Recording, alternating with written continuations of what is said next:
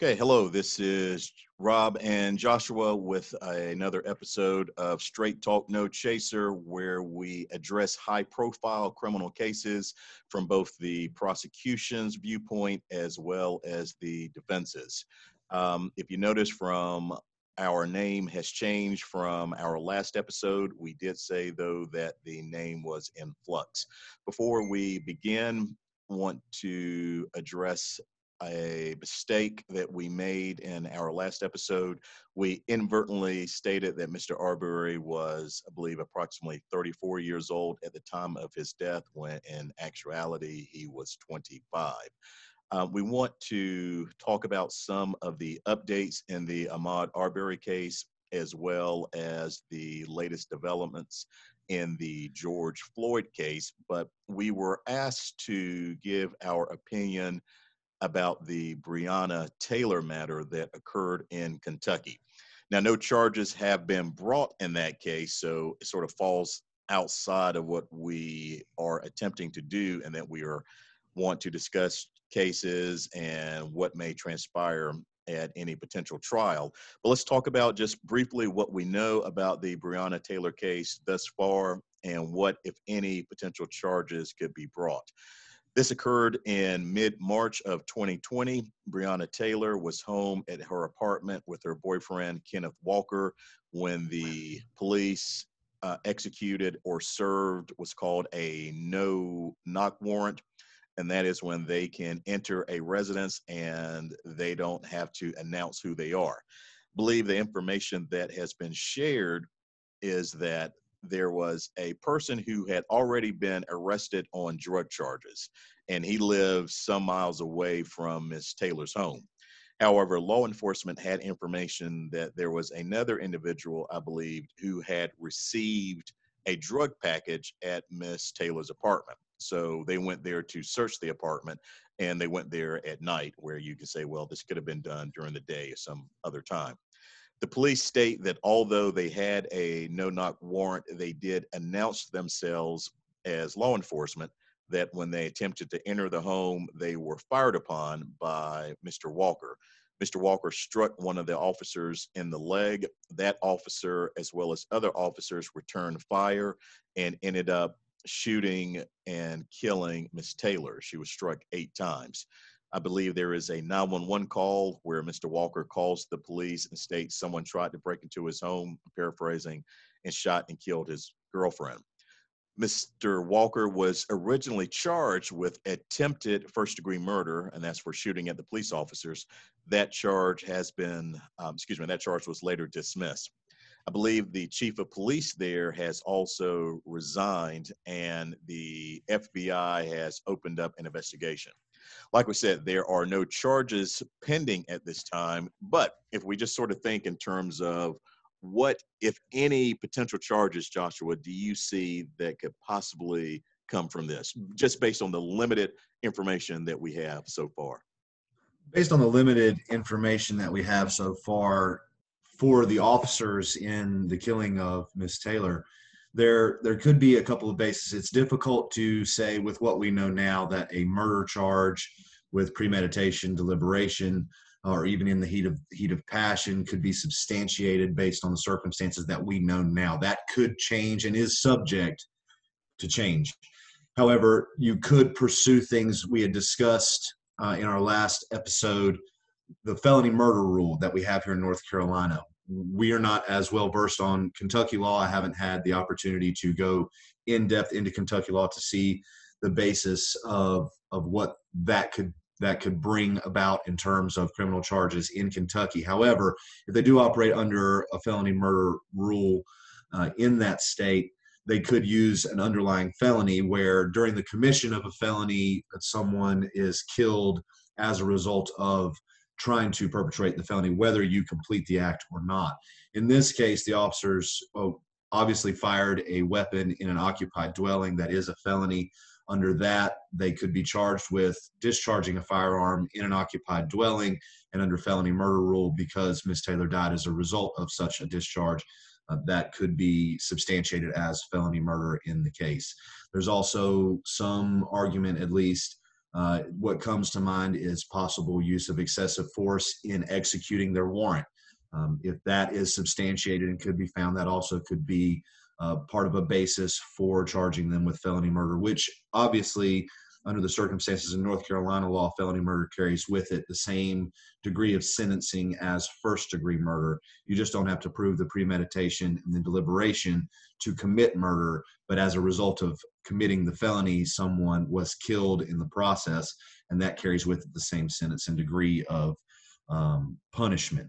So under the circumstances that we know now, which is very limited, and I don't want to opine too far into it without knowing more. Obviously, these things are under investigation, and they have a long road ahead of them in terms of firing and return fire, and who fired first, and was the knock and announce actually done and performed, and substantiating those things is all going to be part of the investigation.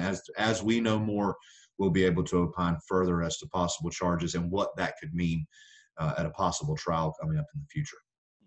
And I like or appreciate it that you characterized it as the killing of Miss Taylor. And the reason I say that is that that's not in any way meant to diminish the tragedy in terms of what happened, but murder is a legal term and there are certain definitions that have to be met.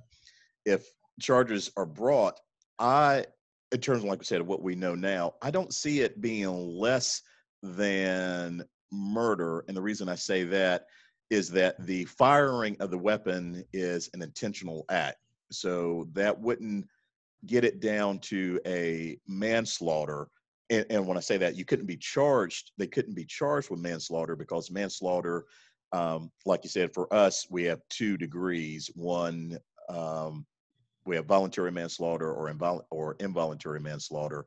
Voluntary manslaughter, if Kentucky has a similar law to ours, wouldn't fit in that. That's either done in the heat of passion, like you stated. I think we talked about that last episode, or you're acting in, well, now I'll change that. If you're acting in self-defense and you use too much force. So maybe then that's a possible argument.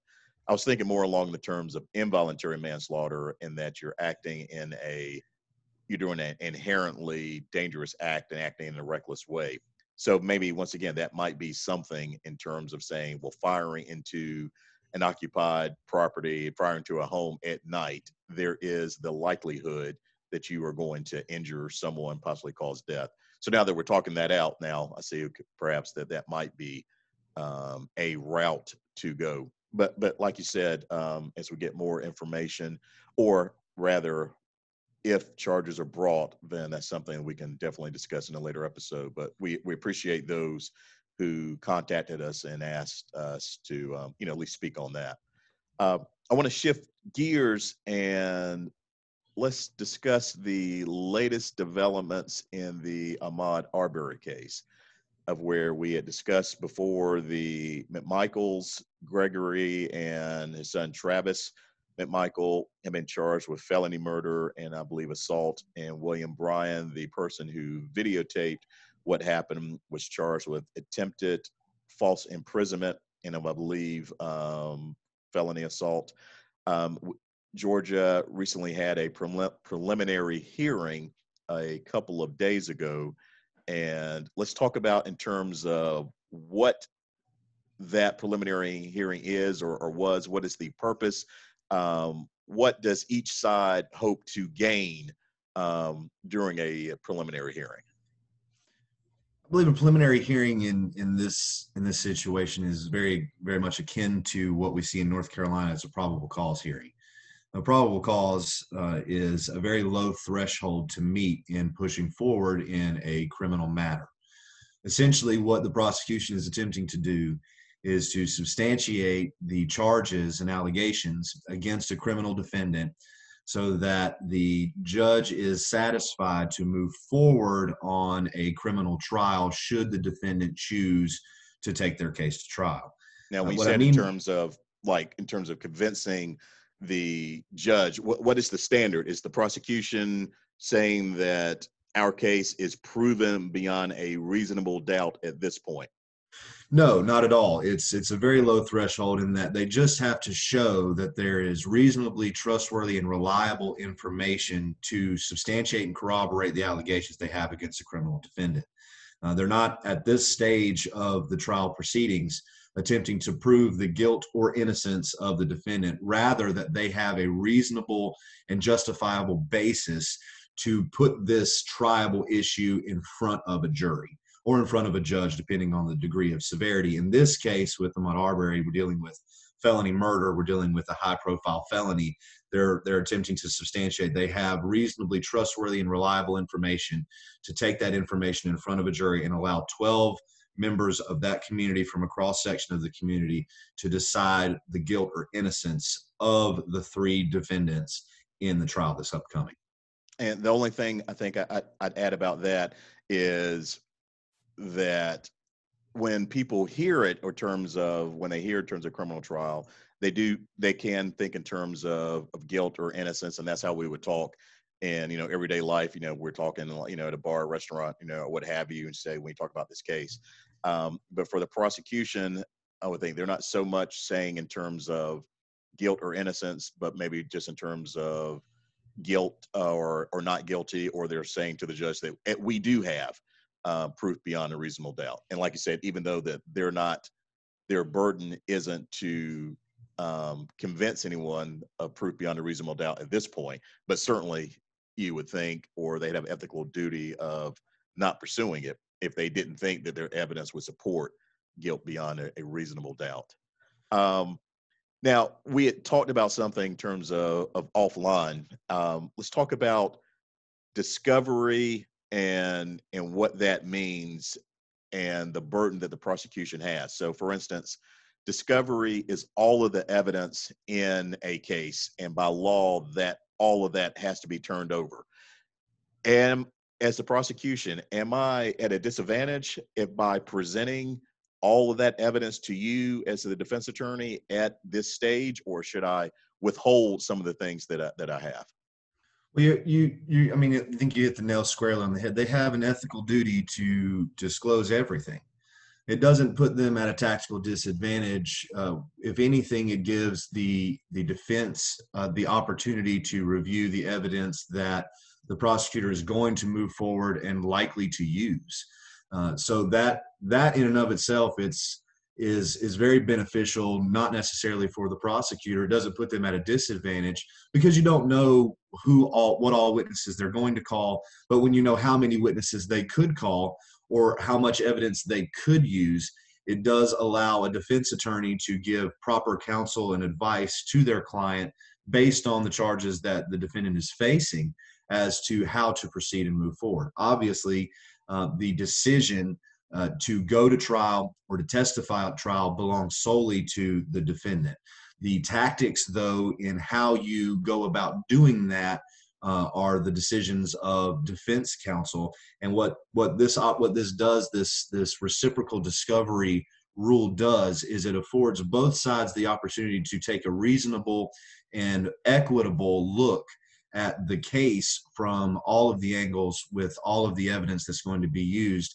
And if there's room to negotiate because the prosecutor feels they don't have as strong of a case as they would like, and the defense feels like they don't have as strong of a case as they would like, there is a middle ground where a plea agreement can be reached or plea offers can be given or rejected, and all of that can be done in the interim time between things like the preliminary hearing and your actual trial date.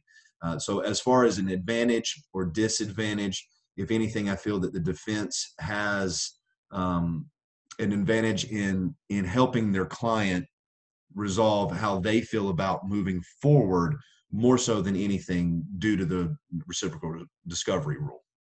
Yeah, I like when we talk about in terms of possible advantage for either side, or a particular for the defense. Like I said, so prosecutor has ethical duty by law. Everything they have, even if it's something that hurts their case, they have to turn that over to the defense. And prosecutor can think of it in terms of, I can give you everything. It doesn't matter. This train is going forward. You can't do anything to stop it or derail it. But from the defense's viewpoint, like I said, it gives them an opportunity to be able to say, look, this is what they have. It gives us more of an insight in terms of what they think happened, whether we, as the defense, you agree with it or not. You at least say, this is how they think this went down, because this is what they're laying out to the judge. I want to talk a little bit about the defense's role and what they may have done and the reasons they did it in that hearing. But before we do that, another thing that we had sort of mentioned offline, prosecutor ethical duty to turn over everything. And the mere fact of I'm playing the role of prosecutor, the mere fact that I have turned over everything to you, does that automatically mean that I'm going to be able to use it at trial? And if not, why? No, it doesn't. There are rules of evidence that determine the admissibility or what evidence you can use against a criminal defendant at trial. We have rules that limit admissibility. We have exceptions to admissibility that allow certain information in for specific purposes. And those rules operate as checks and balances on the system. It's not the wild, wild west in court like some people may tend to believe. You do have to gauge things and monitor things. And then some people believe, well, this evidence should come in. It's relevant or it's important, and that may be true. But if it doesn't meet a certain standard or its admissibility is limited to keep the proceedings fair and equitable and in the gray area, because I think one thing that we can posit to our listeners is that if you go to trial, typically it's because there's evidence on both sides and there is an argument on both sides to be made. If you have an open and shut case on one side or the other, it can move forward, but likely we see those situations come out in a plea agreement or a dismissal. If the defense has all of the great evidence and the state or the prosecutor's office doesn't have any great evidence, chances are the state is going to dismiss that case.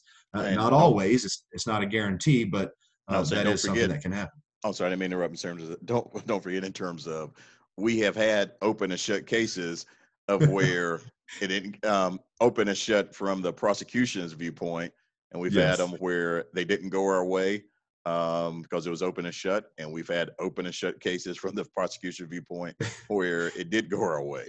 And very true. And I do apologize for being a little bit maybe too cerebral on that. The real world interpretation is just that. There are no guarantees regardless of what the evidence is. Sometimes things can go forward with what we feel like as a defense team can't go forward, and there's no way the jury can find someone guilty of a crime based on that evidence, and it goes that way regardless. The same can also be true when we feel like we're fighting an uphill battle and we're clinched up the whole time because we don't know how things are going to shake out, and we wind up getting a favorable result. So again, with the criminal justice system, there are no guarantees except for your right to have your day in court. That is guaranteed to you, and that's why it's important to look at all of the circumstances and evidence and situations in the case. And regardless of what the prosecutor believes to be open and shut or the defense believes to be open and shut, you always have to leave it up to the human element of the criminal justice system as to understanding that either a human being is sitting in the judge's seat that's going to be making a determination, or there's going to be 12 of your peers sitting in a jury box deliberating and making that decision. And while we're talking about evidence, what are some of the new things that we learned from the preliminary hearing? Yeah, so there's video evidence that's come out, and there's reports, and we went into some length and detail about that in our last episode, so I won't rehash those issues. But the GBI Assistant Special Agent in charge, Richard Dial, testified at the preliminary hearing, and he testified to several different things that we didn't know during our last recording. One of the main issues was that the shotgun was fired 3 times, and that's what resulted in the killing of Ahmaud Arbery.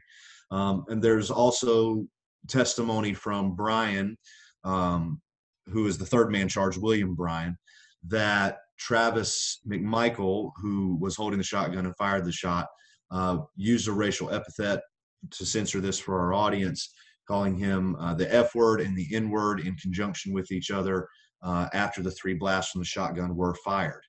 The Special Agent Dial also testified to during his investigation of Mr. Travis McMichael's social media accounts, found several racial epithets, some of them violent in nature towards the Black community.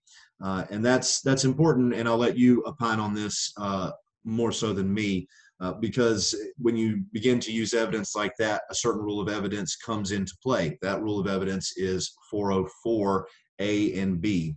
404A evidence would be a propensity evidence, which is essentially excluding that evidence if it's being offered to show because you once did something bad in the past, you have to be guilty of the bad thing you're charged with now.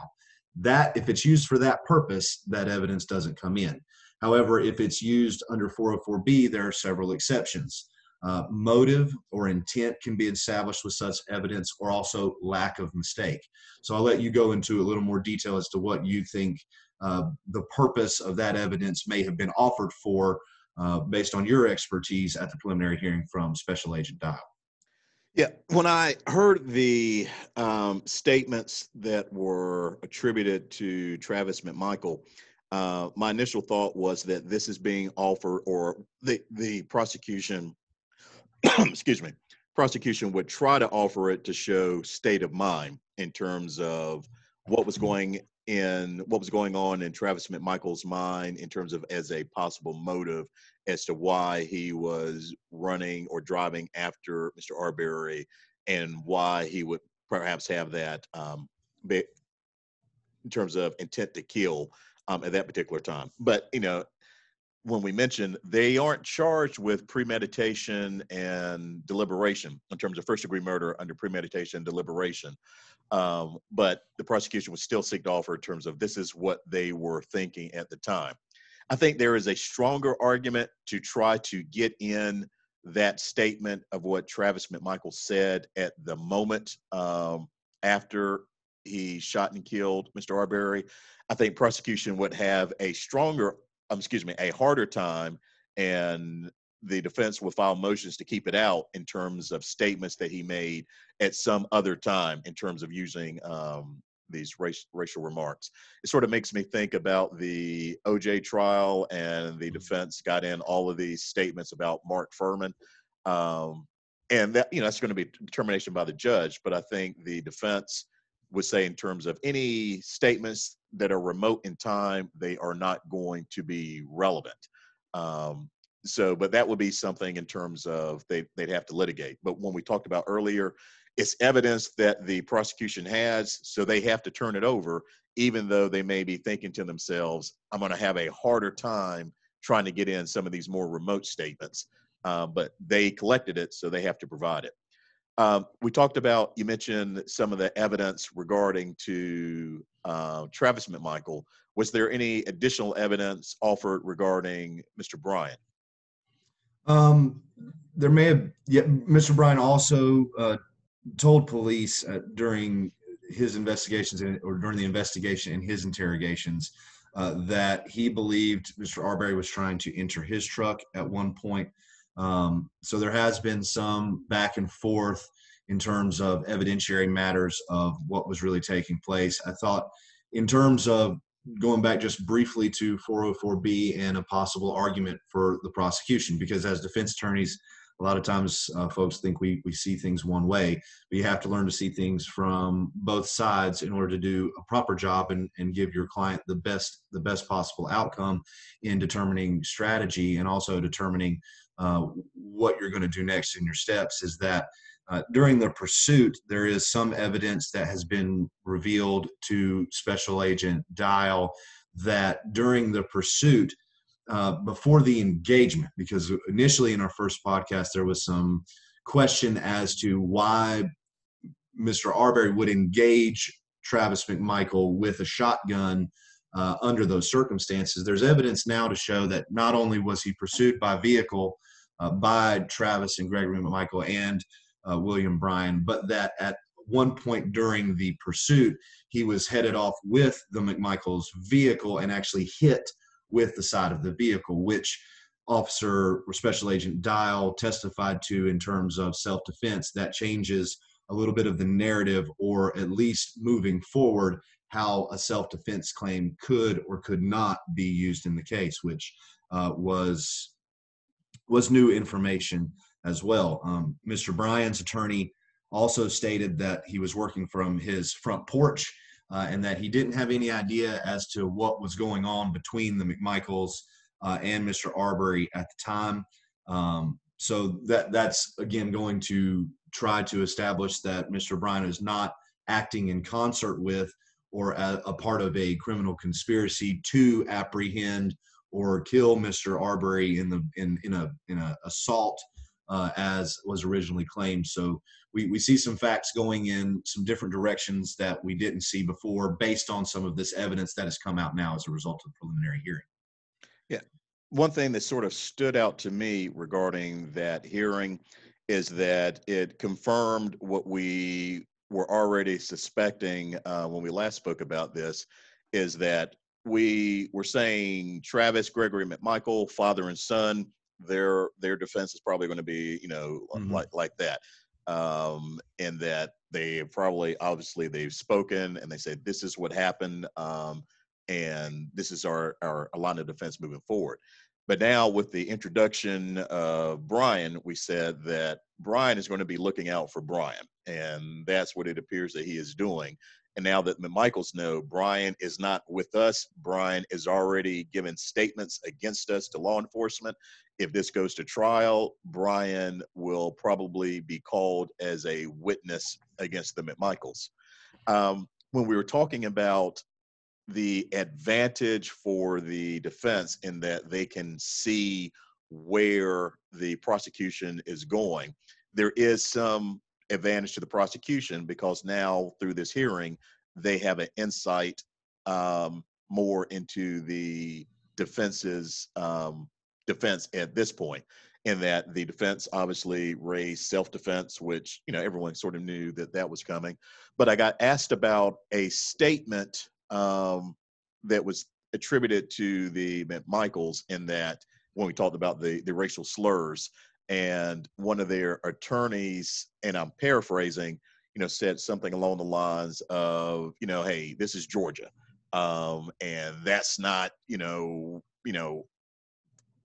beyond the pale in terms of you can find people down here in terms of who use that kind of statement. And someone contacted me and said, well, why would the defense say that? And I think the reason being is that what they'll definitely try to do at trial, and maybe laying the groundwork for that now, is that the mere fact that this information may be introduced, you have to blunt it somehow. So if you're the defense attorney, if you're saying, okay, this is going to come out, I have to give an explanation as to why my client said it. So their line of thinking or their line of defense would be that, yes, although my client did say this, you probably have a whole lot of people around here who have said it, but that doesn't necessarily make them doesn't make them a murderer. So you can say they can be racist for saying it, but that doesn't make them someone who wants to go out and kill someone because of it. Yeah, I think just to throw in another, well, not necessarily another, but just to throw in 2 cents on that is, being a racist doesn't equate to automatically being a murderer, and I think that is essentially what the defense is trying to do. There's no, in my opinion, and this is opinion separated from fact, there's no good way to draw the sting out of things like that, especially having progressed as far as we have and seeing some of the effects of these interactions and these types of cases in our societies, in our communities, that we're all going through and struggling to get through right now. But again, I think that's the proper way to determine it, is that I don't believe there was any intent on the defense counsel's part to condone such statements or to say, hey, that's not a big deal, don't worry about that. But at some point you have to try to draw the sting, because the sting is coming of those statements, and it's going to hit the media, and it's going to affect your jury pool. It's going to affect the ability that you have to represent your client. You have to do what you can under reasonable circumstances to say what you can to try to draw the sting as best you can, even though sometimes you find yourself as a defense attorney and as a prosecutor in different cases, you're attempting to draw the sting, and it's inadequate on several levels.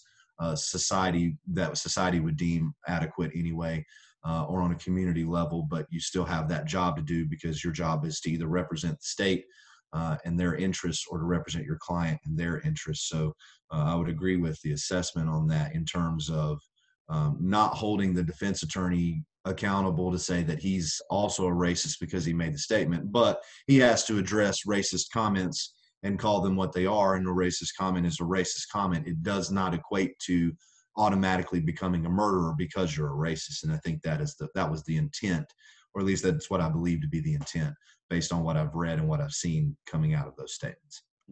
And one more, I guess, thing I want to mention about the Arbery preliminary hearing. I saw someone post online that one of their attorneys didn't even ask any questions, just made statements. And then I think someone also said, well, like the McMichaels never, or Brian never testified at the hearing. First, I think regarding in terms of the attorney not asking questions, I can see that as being strategic or tactical, in that we've talked about both sides are gaining something from this hearing. But if I am the defense attorney and I already know this is going to trial and I'm going to cross-examine this investigator at trial, why would I go through my whole line of questioning at this point to give him a heads up of, to be prepared for those questions? But what are your thoughts on the McMichaels or Brian not testifying at the preliminary hearing, and why would that decision be made? Well, I think it falls in line with a lot of what you just said. Is you have reciprocal discovery rule where you're going to know all of the facts, all of the evidence, and all of the potential witnesses that are going to come out at trial to substantiate or corroborate the charges that you're facing as a defendant. As a defendant, under the Constitution, is your right to testify, and that is also a tactical decision. It's not just a right that you hold and preserve, and that your attorney can't tell you can't testify if you choose to. If you choose to testify on your behalf, that is solely your constitutional right to do so. However, if that's going to be your choice, there are certain things that you can do to, tactically prepare for your defense at trial. If you're going to testify, you do not. It would be my advice not to give the prosecutor an opportunity to run through a cross-examination of you and see what your answers are going to be at trial. I'd much rather have them deal with that information in real time and on the fly. And that will show, it acts as a checks and balance. The way I see it is like this. If I testify at a preliminary trial and I'm a defendant, and I'll just use this hypothetical, and I give the prosecutor a free shot at cross-examining me, and he kind of gets a feel for what my answer is going to be, or what the narrative that I'm going to lay out is as to my perceptions of the case, then when we get to trial, he can then begin to build on that and begin to tactically put together a cross-examination that is built and geared towards cross-examining me specifically. The checks and balances is that you don't know everything at trial, and if I want to take the stand and testify, it's up to the prosecutor then to be prepared for those things regardless of any knowledge of that beforehand. So the preparation aspect of holding the state accountable to do their research, to do their homework, and have cross-examinations prepared to a degree of certainty that they know what they can get out and what they need to ask in order to prove the case beyond a reasonable doubt to a jury, then becomes a tactical decision. So you give information on the front end, it helps them prepare even more so to try to prove their case beyond a reasonable doubt. If they have it, they have it. But let's make them show that they have it because they've prepared and they've done their job, not because we've given them everything they needed on the front end to just walk through it at trial. So I think it's a tactical decision based on my experience to say, well, you have all this evidence and information. We know what you intend to use. If I decide to testify or not, that is my decision. And tactically, you should be prepared for whether I testify or not at trial. And we'll see if you are prepared at trial, because you should be under the terms and circumstances and the severity and gravity of a case like this. And if either the McMichaels or Brian had testified at the preliminary hearing, that hearing would have, their testimony would have obviously been under oath. They would have been locked into any statement that they made, meaning that if they said A, B, and C during the preliminary hearing, but at trial, their testimony was D, E, and F, then the prosecutor would have been able to say, well, you just said this like last year or what have you, cross-examine them about that. And if the McMichaels or Brian chose not to testify at trial, exercise their constitutional right, their statements at the preliminary hearing could still be used against them, could still be introduced by the prosecution to discredit any part of their defense. All right. Well, I think we did a good overview of that. Let's talk about, if we can, briefly, about the George Floyd case. And obviously, that is something that has gripped the country and even like around the world in terms of what happened with Mr. Floyd. Let's go over just briefly in terms of what we may know about that. We have, this occurred a few weeks ago. There was a call for service, which is a 911 call of an attempted forgery.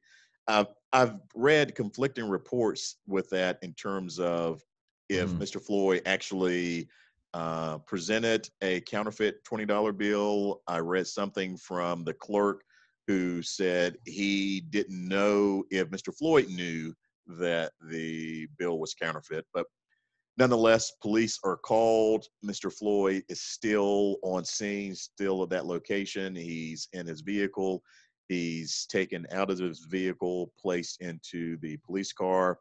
There is a video from a different angle video of showing where Mr. Floyd is in the back seat of the patrol car, and you see something going on as if there's some commotion. There's something going on between the officers and Mr. Floyd.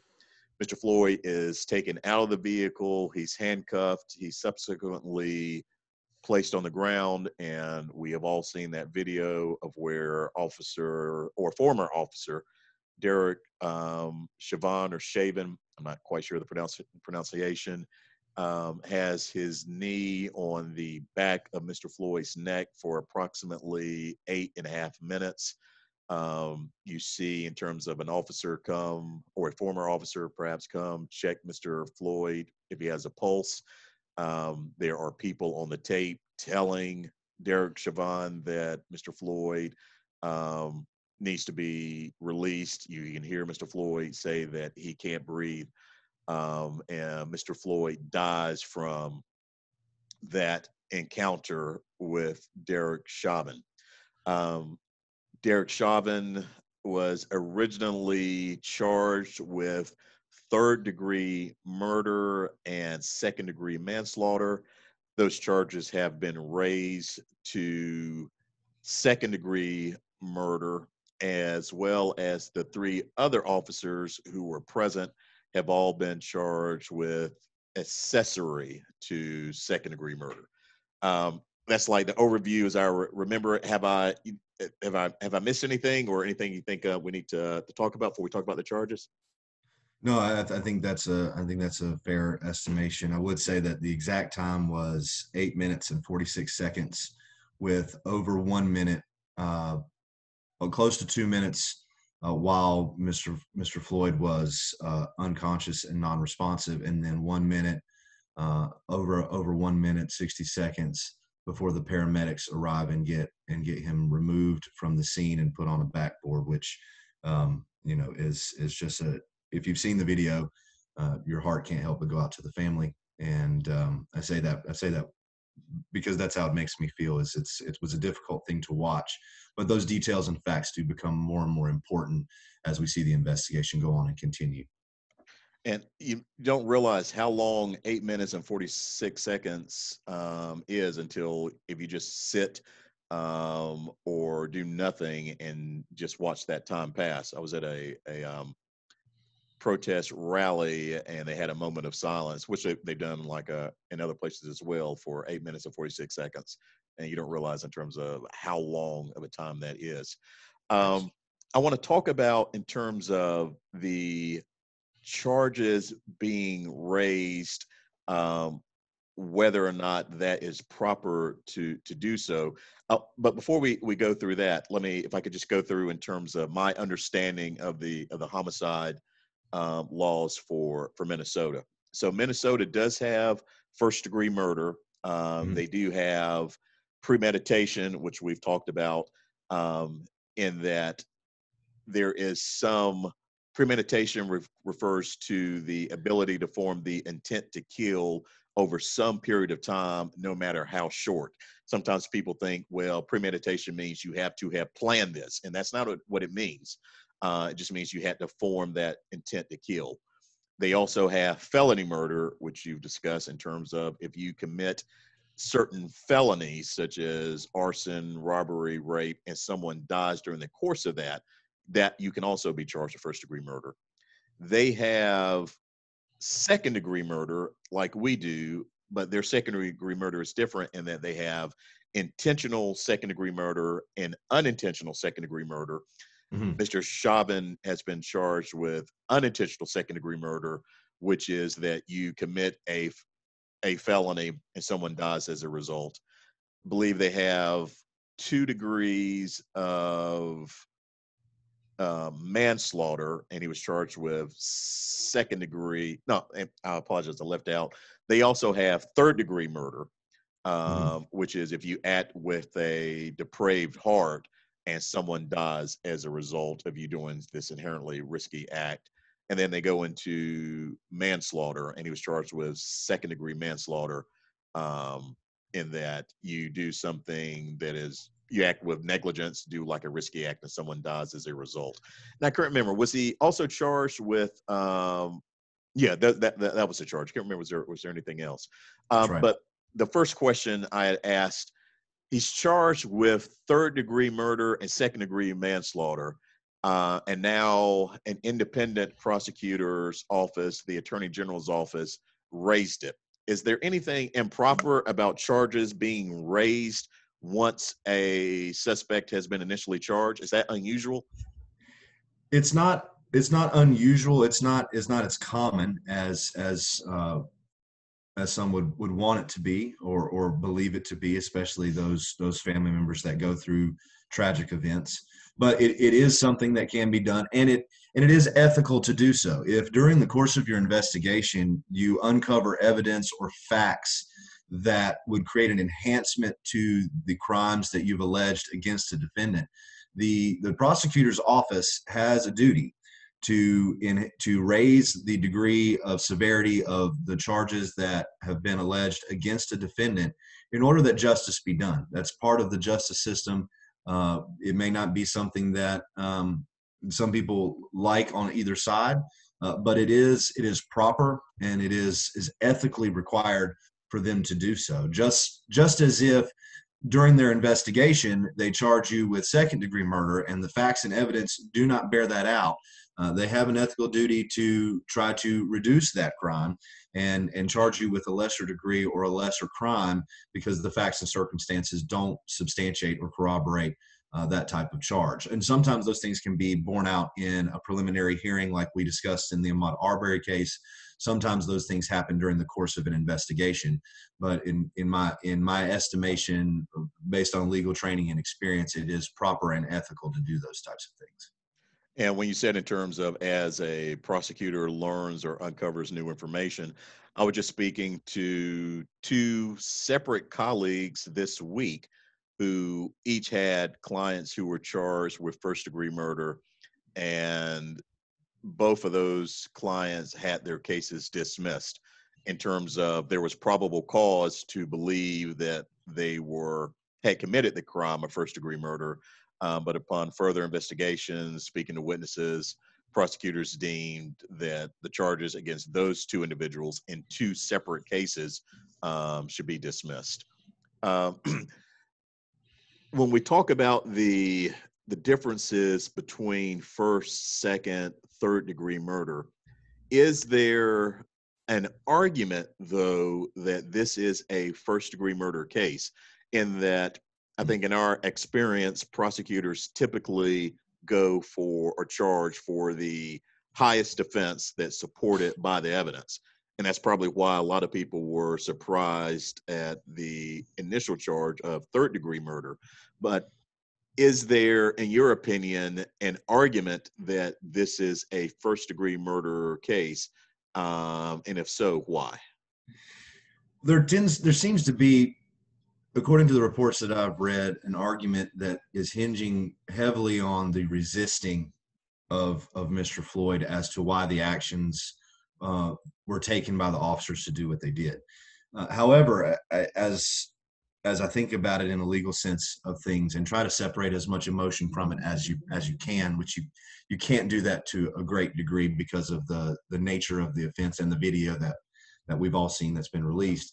I do believe there is an argument for first degree murder, because I do believe that when you talk about in law, as you eloquently laid out before with premeditation, it's a moment. It doesn't have to be Chauvin's plan for that day to go out and kill a suspect or kill a black man or a white man or any person that comes into his purview. He doesn't have to have that plan beforehand. He didn't have to know George Floyd before that day, or after reviewing his record decide to do that. He could decide that in a moment. And I believe there's evidence to show that when you see George Floyd in handcuffs on the ground, you see one vantage point of the video that's facing Chauvin, and it appears to be just him on the back and neck of Mr. Floyd. But when you see the video from the other side, you see the other two officers on his lower back and his legs. So there are three officers at one point during this 8 minutes and 46 seconds that have their knees and body weight holding this man down. And for knowing what we know about human anatomy, and with the training that we all have in a basic biology course, one of the most vulnerable places on a human being is the throat and the neck. It's you don't play around with that. We even teach our kids, hey, you don't hit anybody there. You don't try to hurt anybody there. You don't choke anybody there, because you can do irreparable damage. I believe there's an argument that could have been made, and perhaps should have been made, that during this 8 minutes and 46 seconds, the prerequisite intent and premeditation that would be required for first degree murder could be established by never removing, throughout all of the calls for help, all of the calls to stop, all of the calls for I can't breathe, my heart hurts, my chest hurts, I need some water, I'm struggling. During all of those times that we have all watched and heard, I believe you could establish, I won't opine as to whether you can prove it beyond a reasonable doubt or not, but based on what we've discussed already about probable cause and how low that threshold is, to put forward to a jury of 12 people whether they could establish in open court that he formed the requisite intent of premeditation at some point during that 8 minutes and 46 seconds and acted with the intent to not move, not get off, which resulted in the death of George Floyd. Upon my estimation and viewing that video and the research that I've done and the materials that I've read, I do believe that was a charge that could have been brought in this case. They chose not to. And like I said, I don't know all of the facts and information and evidence that they're viewing and what they're looking into. But based on my estimation from what I have seen and what I have been privy to, I do believe they could have gone forward with that charge based on probable cause, at least at a preliminary stage. Yeah, I agree. I think there is, and I've had online discussions with some other attorneys across, in terms of different Facebook groups. Some have, said that they recognize that there is an argument. I've had some say adamantly that there is not an argument for first degree, and that even the second degree is too high. And like you said earlier, trials are not absolute. There's always an argument for something. But I think in terms of, because we say that if this was a case that had occurred elsewhere or if it wasn't a police officer, I think that it would have been a clearer decision for first degree. And then I try to weigh that with comments I saw Keith Ellison make on cable news before the original charges were even brought. And he had stated that he was in communication with the elected DA in that county and that they didn't want to make they were couching as a mistake that you've seen in some other cases of where officers were charged. No, he mentioned notably the Gray case out of Baltimore, of where resulted and none of the officers were convicted. And he said that they didn't. And you had Walter Scott in South Carolina. I believe that was originally a hung jury and then it became a federal case. So I think he was thinking in terms of not wanting to appear to be reaching in order to ensure that they could obtain a conviction. Because when you talk about in terms of, like I said, we're not being there and they haven't called us yet. If they do, sure, we'll talk to them. But, they haven't called us yet. The differences between felony murder for first degree and felony murder for second degree. So if they were thinking that it might be hard for us to prove premeditation for under first degree murder because this is an approved, despite the fact that other police agencies have said, no, do not do this. And despite the fact that it appears that there have been approximately, I think I read maybe 40 cases in Minnesota of where it has resulted in people losing consciousness. It is an improved tactic with the Minnesota Police Department. And maybe they felt that might be hard to convince all 12 people that he had the intent, speaking of Chauvin, had the intent to kill when he is using a tactic that they are authorized to do. Felony murder under first degree murder in Minnesota lays out specific crimes that can occur that you can use it for. And we mentioned robbery, arson, rape. In North Carolina, those crimes are listed in our statute as well, but our case law has sort of extended that to crimes that other felonies if a firearm is used. So in this case, the argument is, I believe, if they felt we couldn't prove on the prosecution, they're saying we couldn't prove or we had issues under premeditation and deliberation under first degree, it doesn't fall under felony murder for our first degree statute. So then we go to the next homicide crime, which is second degree. And we talked about in terms of intentional, where they say, well, he didn't probably intend to kill him. He intended to harm him, thought he was just going to choke him out. And then, they revive him later, but he's not intending to kill him on the street in front of witnesses, but he tended to hurt that man.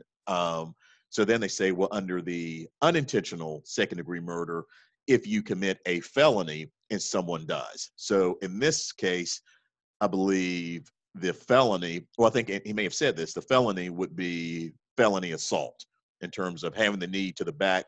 That is a felony assault. Someone dies. Mr. Floyd died as a result. So then that gets them to second degree murder. What do you think about that in terms of a possible rationale in terms of why they may not have tried to go for first? I mean, I think if you're struggling with, because of the policy and procedure of the police department, to use that tactic to subdue and arrest and detain criminal suspects, then it seems like at least a logical one in terms of abiding by the law and using those protocols and those means of operating under the authority of the police department to utilize those types of tactics. And it is important too. I think it falls in line with the unintentional subdivision of second degree murder, that you cause the death of someone without intent while you're either inflicting or attempting to inflict bodily harm upon the victim, when the perpetrator is restrained.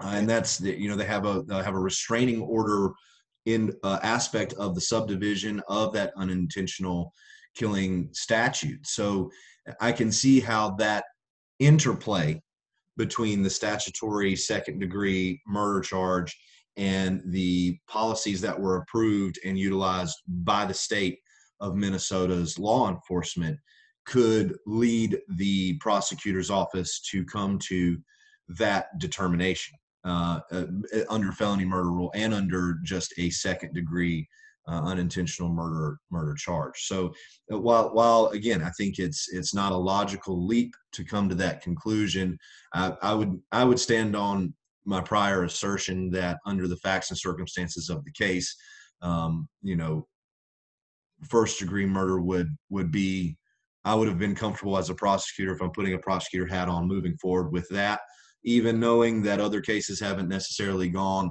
the way that we think they should, or justice has not been served. We know that we have an imperfect justice system, but based on the eyewitness accounts, videos, corroborating evidence in the case, I still feel that there was a strong case for first degree murder. But I do understand and I do agree with your assessment of how they reached the conclusion to at least upgrade it to a second degree murder charge based on their statutes, policies, procedures, and governmental rule of law in that state. And even I think when you talk about in terms of first degree, if they had gone with first degree murder, that wouldn't preclude the prosecutors from offering second degree during plea In the alternative. negotiations, or having the jury consider second degree or lesser charges at trial if the defense elicited or brought out evidence that it's not first, so it has to be something less, if anything at all.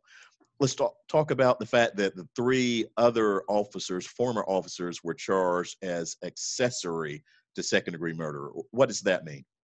So, as the accessory, they're operating either with the knowledge, not necessarily to intend to kill the victim. That's something that a lot of people have to wrap their mind around. It doesn't necessarily mean that they're operating under the intent, the same intent of the person that actually commits the killing. But as an accessory, they did become a party to and did become aware, at least, of the fact that a killing was likely to occur or could occur as per their involvement.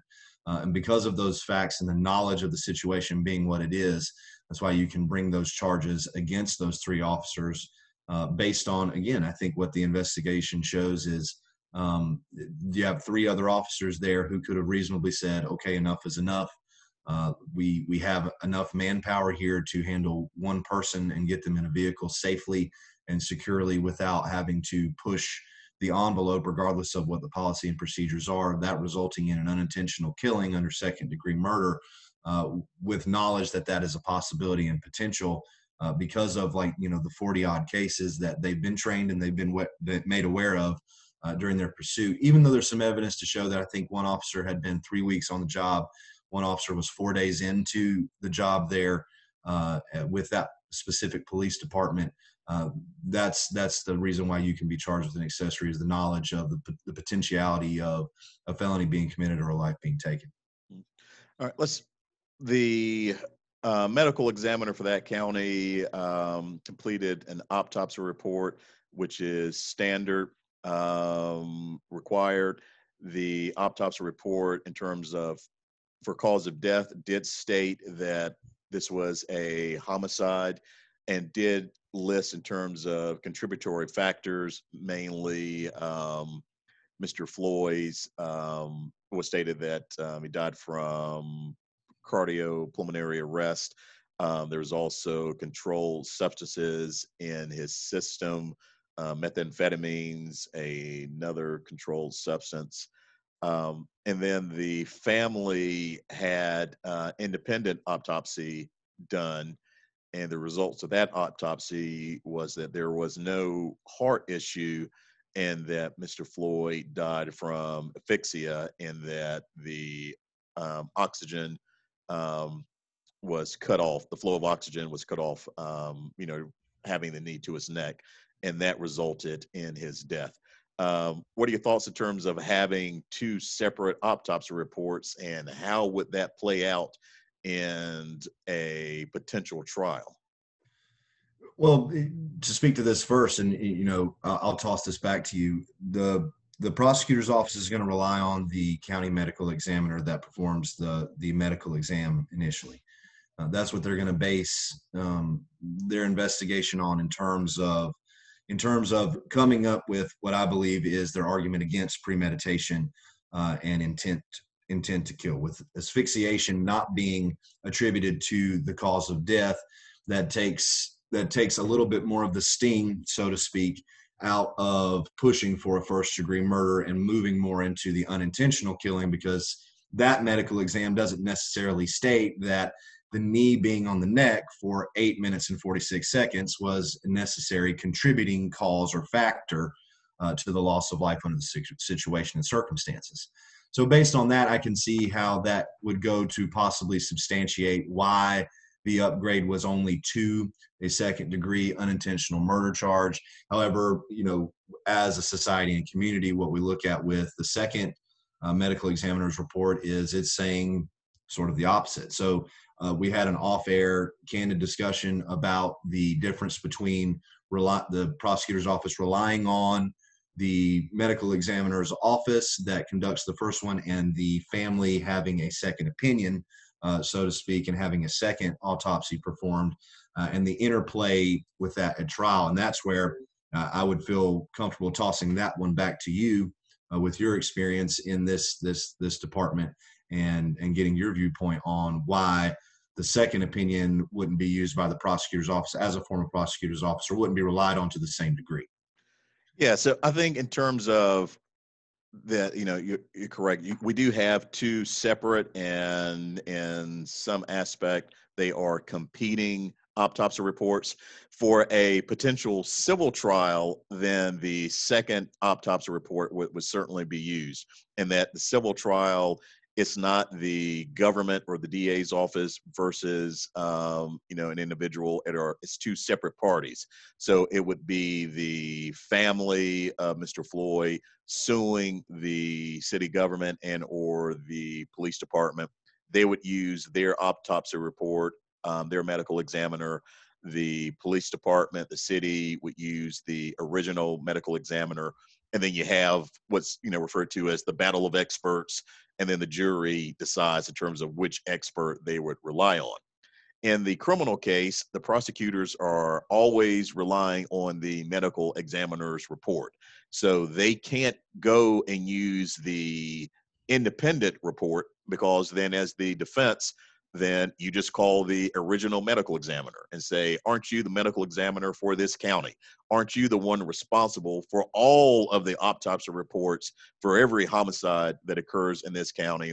And then for whatever reason, the prosecutor's office is choosing not to use their own reliable expert that they use for every other case. So prosecution can't open up that can of worms. They have to go with the original autopsy report.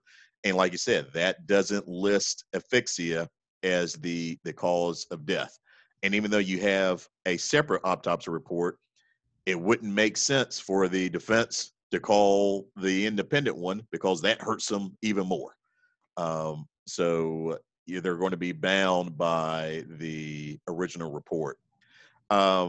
A potential defense that I saw raised, or saw someone mention, is that one of the former officers at the time stated to Chauvin to turn over Mr. Floyd because he was worried if this would be excited delirium.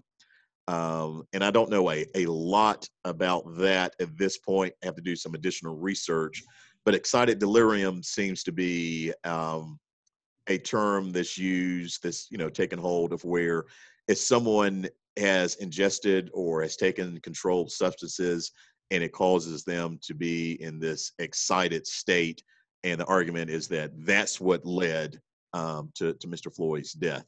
If that, though, was to be used as a possible defense, the defense would have to bring in an expert to say that, because like we talked about, I don't think that's not mentioned explicitly in the original autopsy report. I think too, I've heard a similar, well, actually I had a very candid discussion with a member of law enforcement at one of the protests that I attended. And it was a very candid and enlightening discussion. And his viewpoint was, if there was any suspected drug use by George Floyd at the time of the arrest, that has to be a consideration by law enforcement. And at any point in time, if things tend to go south and could be related to any alleged drug use or any type of intoxication, you move from law enforcement to a first responder. It then becomes your duty to ensure that the safety of the person that you're attempting to arrest becomes your first priority. So you go from protecting the laws of the state and ensuring that they are served and they're properly followed, to protecting the life of the individual that you're apprehending or you're detaining. So under that term, and again, I like you, I'm not as well versed in that area of the law and that type of testimony and that type of medical examination and medical terminology.